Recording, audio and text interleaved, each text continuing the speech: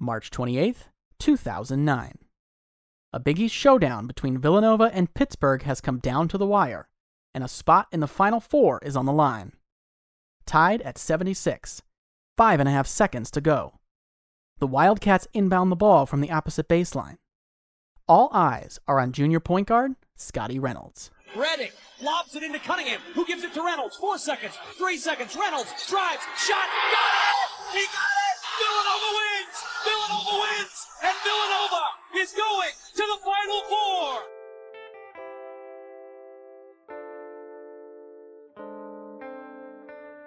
Once a 4-star recruit out of Herndon, Virginia, Reynolds has been the face of the program since arriving on campus. As a freshman, Reynolds finished as the team's second leading scorer, closing out the campaign with a career-high 40-point outburst en route to being named the Big East Rookie of the Year. As a junior, after leading the Wildcats to their first ever 30-win season and first Final Four appearance in nearly 25 years, Reynolds looks poised for a long NBA career, but elects to return to school for his senior season. Further improving his stock, Reynolds leads the team in scoring and finishes his career just 21 points shy of Kerry Kittle's program record. The Wildcats finish second in the conference and earn a 2 seed in the NCAA tournament, but ultimately fall victim to St. Mary's in a second-round upset. For his efforts, Reynolds is named to the 2010 AP All-American First Team.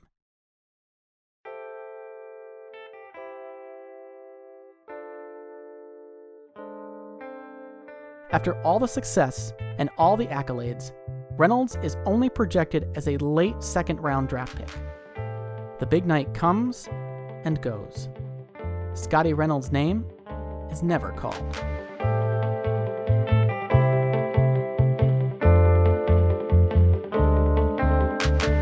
From Studio Spaz, in association with the Quinnipiac University Sports Journalism Department, this is Jump Ball, a stark examination of men's college basketball, past, present, and future. This is part 3, a degree of uncertainty.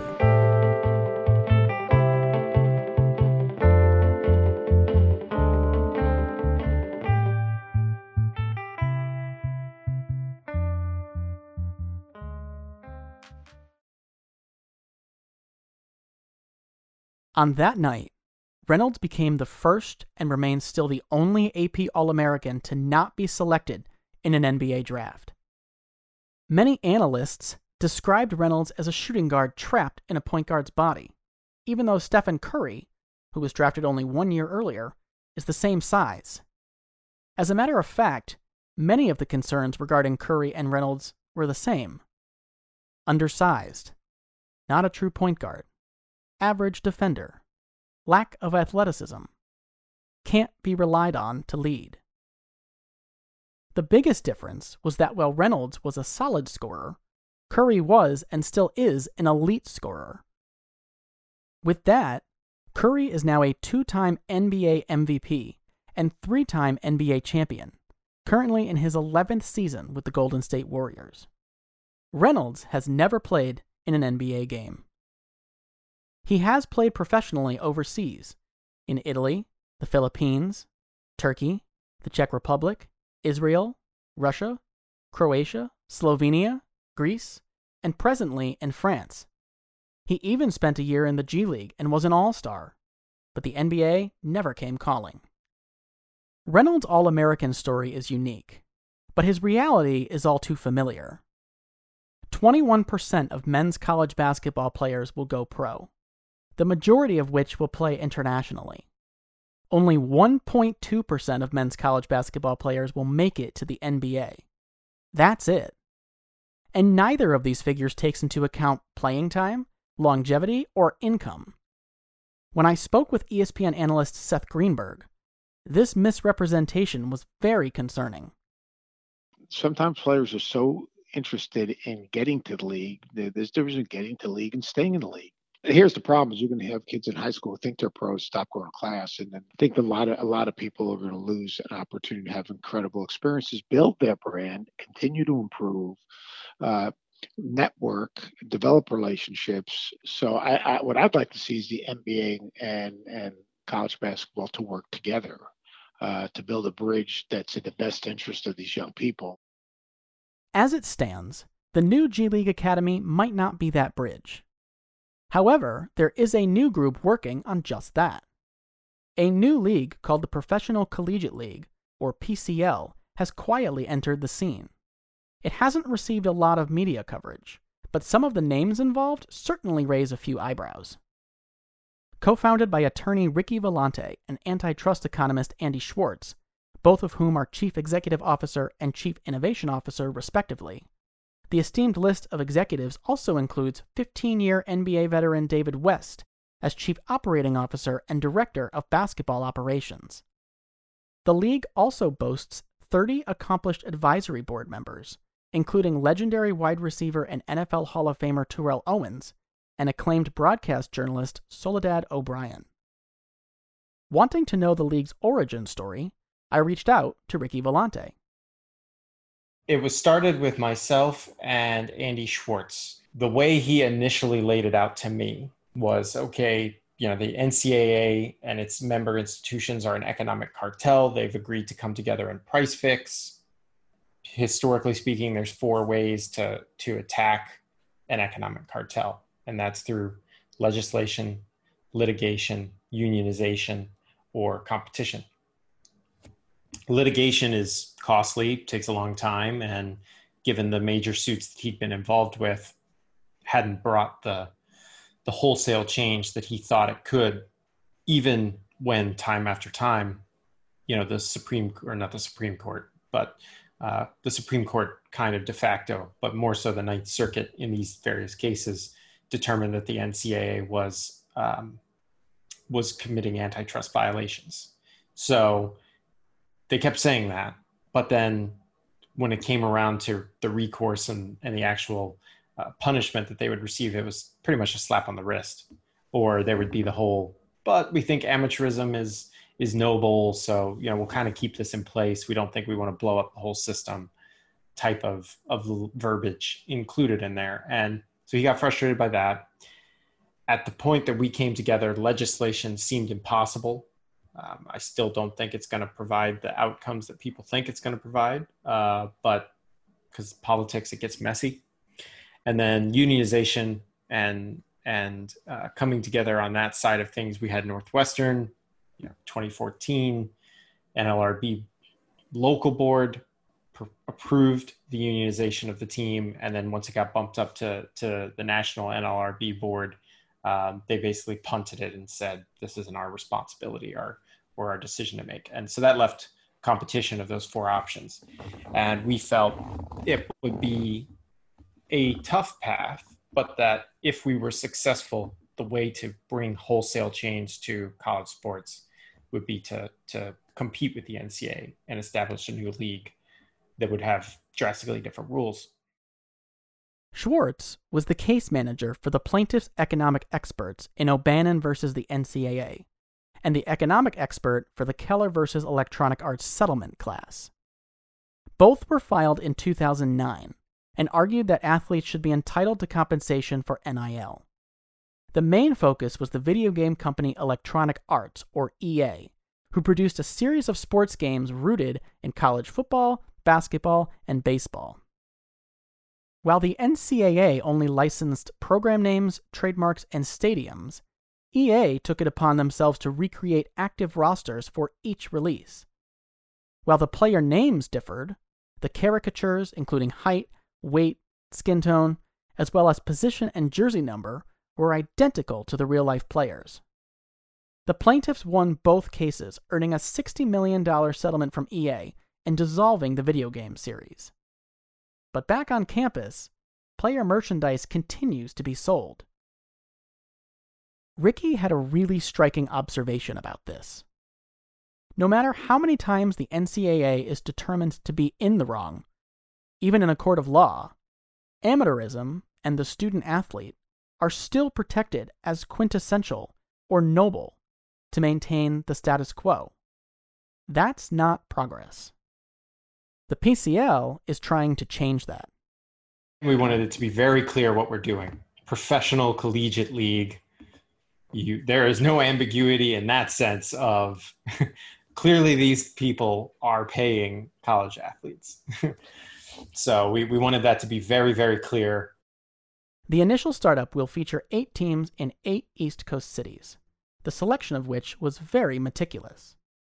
Between the DMV, which, northern DC, Maryland, Virginia triangle area, and then the Raleigh triangle area between Raleigh, Durham, and Chapel Hill, and even up into Winston-Salem, those are possibly the 2 best areas for basketball talent in the country. And so we wanted to be where a lot of the players are already at that we're going to be recruiting from. And then also, historically speaking, from a recruiting decision standpoint, players from the Midwest, players from Texas, players from Canada have generally been more willing to go east than west in their decisions.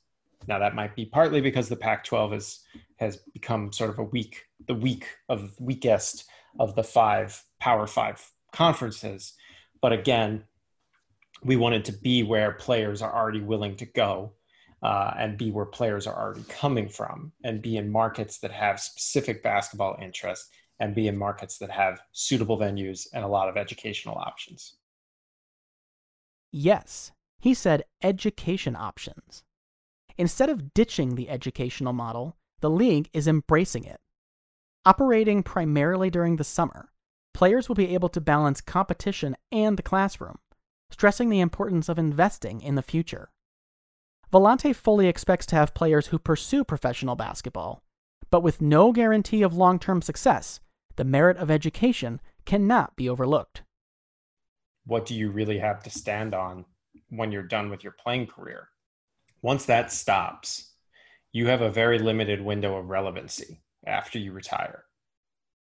And once you're outside of that window of relevancy, especially if you're, not a superstar, nobody cares. You're not going to get that treatment that you might have gotten for all of those years as a top athlete, whether in high school, college, or the pros. And so at that point, really all you have to fall back on is, whatever you've learned along the way. And if you ended up in basket weaving and space bar classes where you walk in, hit the space bar, and you get an A, what do you really have then at that point? And again, that is as college sports currently exists, that is the trade-off. You come and play for us, we give you an education. And so if they're not holding up their end of the bargain and giving that education, then what is the athlete really getting out of it? Academic standards in big money college athletics are widely scrutinized. The first athletic scholarship, a contradiction in itself, dates back to 1956 and was introduced by the NCAA in an attempt to dissuade booster payments and other backdoor agreements with players, which had been rife up to that point. Unfortunately, this was only a Band-Aid. The 2019 figures in the Digest of Education Statistics, an annual report published by the National Center for Education Statistics, shows that average tuition, including room and board and other fees, amongst all 4-year institutions, has drastically outpaced inflation. In 1982, the average cost was $4,400. Today, that would be around $10,500. However, students today are paying nearly 3 times that, at just over $28,000. That puts the value of a scholarship at 6 figures, certainly a worthwhile asset. But there is a drawback. Scholarships are not a liquid asset. For example, if an athlete earns a full ride for scholastic achievement, they cannot cash out their athletic scholarship. It has no monetary value. One award would simply override the other. For someone like Shabazz Napier, that means no extra money in hand for food. And although a scholarship is worth 550% more than in 1982, broadcast rights for March Madness have skyrocketed 7,000% during that same time period. By that metric, players should be compensated $280,000 in addition to their scholarship. All of this contributes to the environment unearthed by the FBI.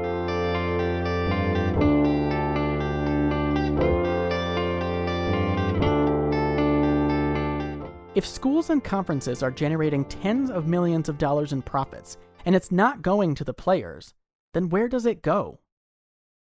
Coaches, administrative staff, and infrastructure. Looking at Power 5 expenses, more capital is directed toward those three buckets than toward players. In 2017, 4,400 coaches' salaries amounted to 18% of all spending, while student aid for 45,000 players came in at 14%. The highest sector of all, though, comprising 22% of Power 5 expenses, was for money spent on facilities and equipment. To the ire of buyers, public institutions are all nonprofit organizations. Yes, you heard that right, nonprofit organizations, which means that they have to spend or reinvest any profits in order to break even. For many of the highest profiting schools, that means regular upgrades to arenas, stadiums, and other facilities, putting them on par with professional leagues. At the University of Texas, that amounted to $10,000 lockers. That's $10,000 for each locker. At the University of Alabama, that amounted to LED lights capable of displays on par with the Empire State Building. And at Clemson University, that amounted to a 24-seat high-definition movie theater and putt-putt golf course at their practice facility. This is wrong. In the PCL, all of that money will go to the athletes. Player salaries will range from $50,000 to $150,000 plus benefits. In addition to compensation, players will have the freedom to sign individual endorsement deals and engage in group licensing deals. They will also be provided cutting-edge, high-performance training and nutritional programming, along with ample workshops and seminars, such as financial literacy. And with education being such an important component, all participants will be eligible to receive a 5-year scholarship for the college or university they choose to attend. Lawyer and player advocate Tammy Gaw, who is another of the esteemed advisory board members, sees a whole new world of educational opportunities for the athletes. The PCL plays in the summer, and there's a couple of really key positives about that. First, it doesn't take time out of the classroom. So during the year, you are a student. It also allows you to do things like take internships, do study abroad programs. Those kind of things are very difficult for, if not impossible, for athletes to do now because of year-round demands on their time. The other thing that's helpful is they're able to do classes that may center around science and STEM related things, because a lot of times what you see in sciences and engineering are labs, and they're 3-hour labs that are really difficult for full-time college athletes. Ricky completely agrees. Virtually any STEM degree is off the table the moment that you say that you're an athlete, and anything that requires labs or any sort of evening classes, that's going to result in missing, from the revenue generating sports. If you're on a top caliber team, you might miss anywhere from 25 to 40% of your classes. I was a good student. I was an athlete in college. I was strategic in the classes that I took, but had I missed 25 to 40% of my class, I don't care how smart you are, you're not going to do very well in that class. And even if you do well from a grade standpoint, you're not going to get out of it what the non-student athlete in your class gets out of it that was in class every day. Even if an NCAA athlete receives their education for free or at a discount, it comes at a high cost. The 2015 Growth, Opportunities, Aspirations, and Learning of Students in College, or GOLS study, conducted by the NCAA, showed that the average Division I basketball player missed over 2 classes per week, and nearly a quarter missed 3 or more. Most classes meet only 2 to 3 times a week, which means athletes lose out on nearly 50% of instruction, just like Ricky said. Athletics departments do staff academic advisors and tutors to help navigate this, but they can only be so effective. And Tammy pointed out that the same challenge applies to student managers and trainers. I had to take my cadaver anatomy class in the summer because I couldn't work it around college football. And I wasn't even one of the players. Athletic departments have long been accused of denigrating the education of athletes. In 2010, North Carolina became embroiled in an academic fraud scandal after allegations of questionable practices came to light, including a disproportionate number of independent study offerings and unauthorized grade changes. Mary Willingham, a former learning specialist for student athletes, spoke out against her employer, stating that some athletes were illiterate and should never have been admitted in the first place. An independent investigation reported that 3,100 students over an 18-year period had been enrolled in non-existent classes and received fabricated grades. Rashad McCants, the same Rashad McCants who fell victim to Peggy Ann Fulford, went on ESPN's Outside the Lines and admitted to taking such classes and submitting classwork prepared by others. McCants, a pivotal member of the 2005 men's championship team, received a lot of backlash for speaking out and damaging the reputation of the university. But the harsh reality is that coaches are tied to results on the court and not in the classroom. Many high school coaches are required to be educators, working primarily inside the school and taking on coaching duties as an adjunct, as was the original intention of sports. Roy Williams, however, is employed solely as the head coach of the North Carolina men's basketball team. Athletes do have to meet GPA requirements to remain eligible, but at North Carolina, only a minimum cumulative GPA of a 2.0 or C- is mandatory to graduate. By NCAA rule, freshmen need only meet 90% of that threshold, that is, a 1.8 GPA, or D+. To counter this and rise above minimum standards, coaching contracts are loaded with incentives, but those incentives quickly result in a conflict of interest. They want you in easy classes that will keep you eligible, qualify them for their bonuses, and minimize your overlap with your practice, game, and travel schedule. This completely devalues a scholarship and strips the athletes of all their worth. If athletics were originally intended to be an adjunct to academics, it seems the roles are now reversed.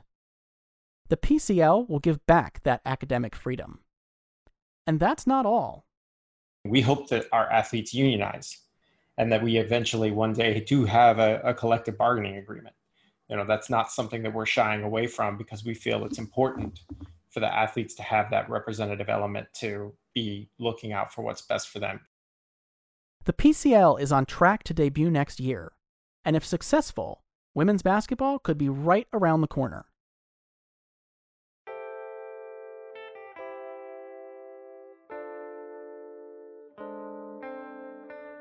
Calls to revisit the collegiate sports model have long gone unheeded. Even with such an intractable past, the NCAA has spurned change. But in the midst of a global pandemic, the time to change is now. And this time, there's no avoiding it.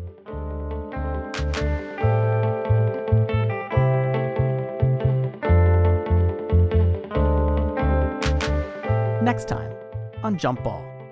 The NCAA came out within the last hour and a half canceling the men's and women's college basketball tournaments. There will be no March Madness in 2020. In my opinion, if we have to bring our players back, test them, because we need to continue to budget and run money through the state of Oklahoma. The problem that I see is with a system where the laborers are the only people that are not being compensated. The only two systems where I've known that to be in place is slavery and the prison system.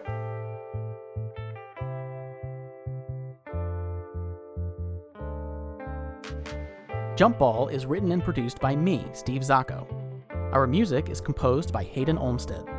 Special thanks to Molly Anady for editing and providing invaluable feedback. For more on this episode, please check out our website at jumpballpodcast.org. Jump Ball is a production of Studio Spaz.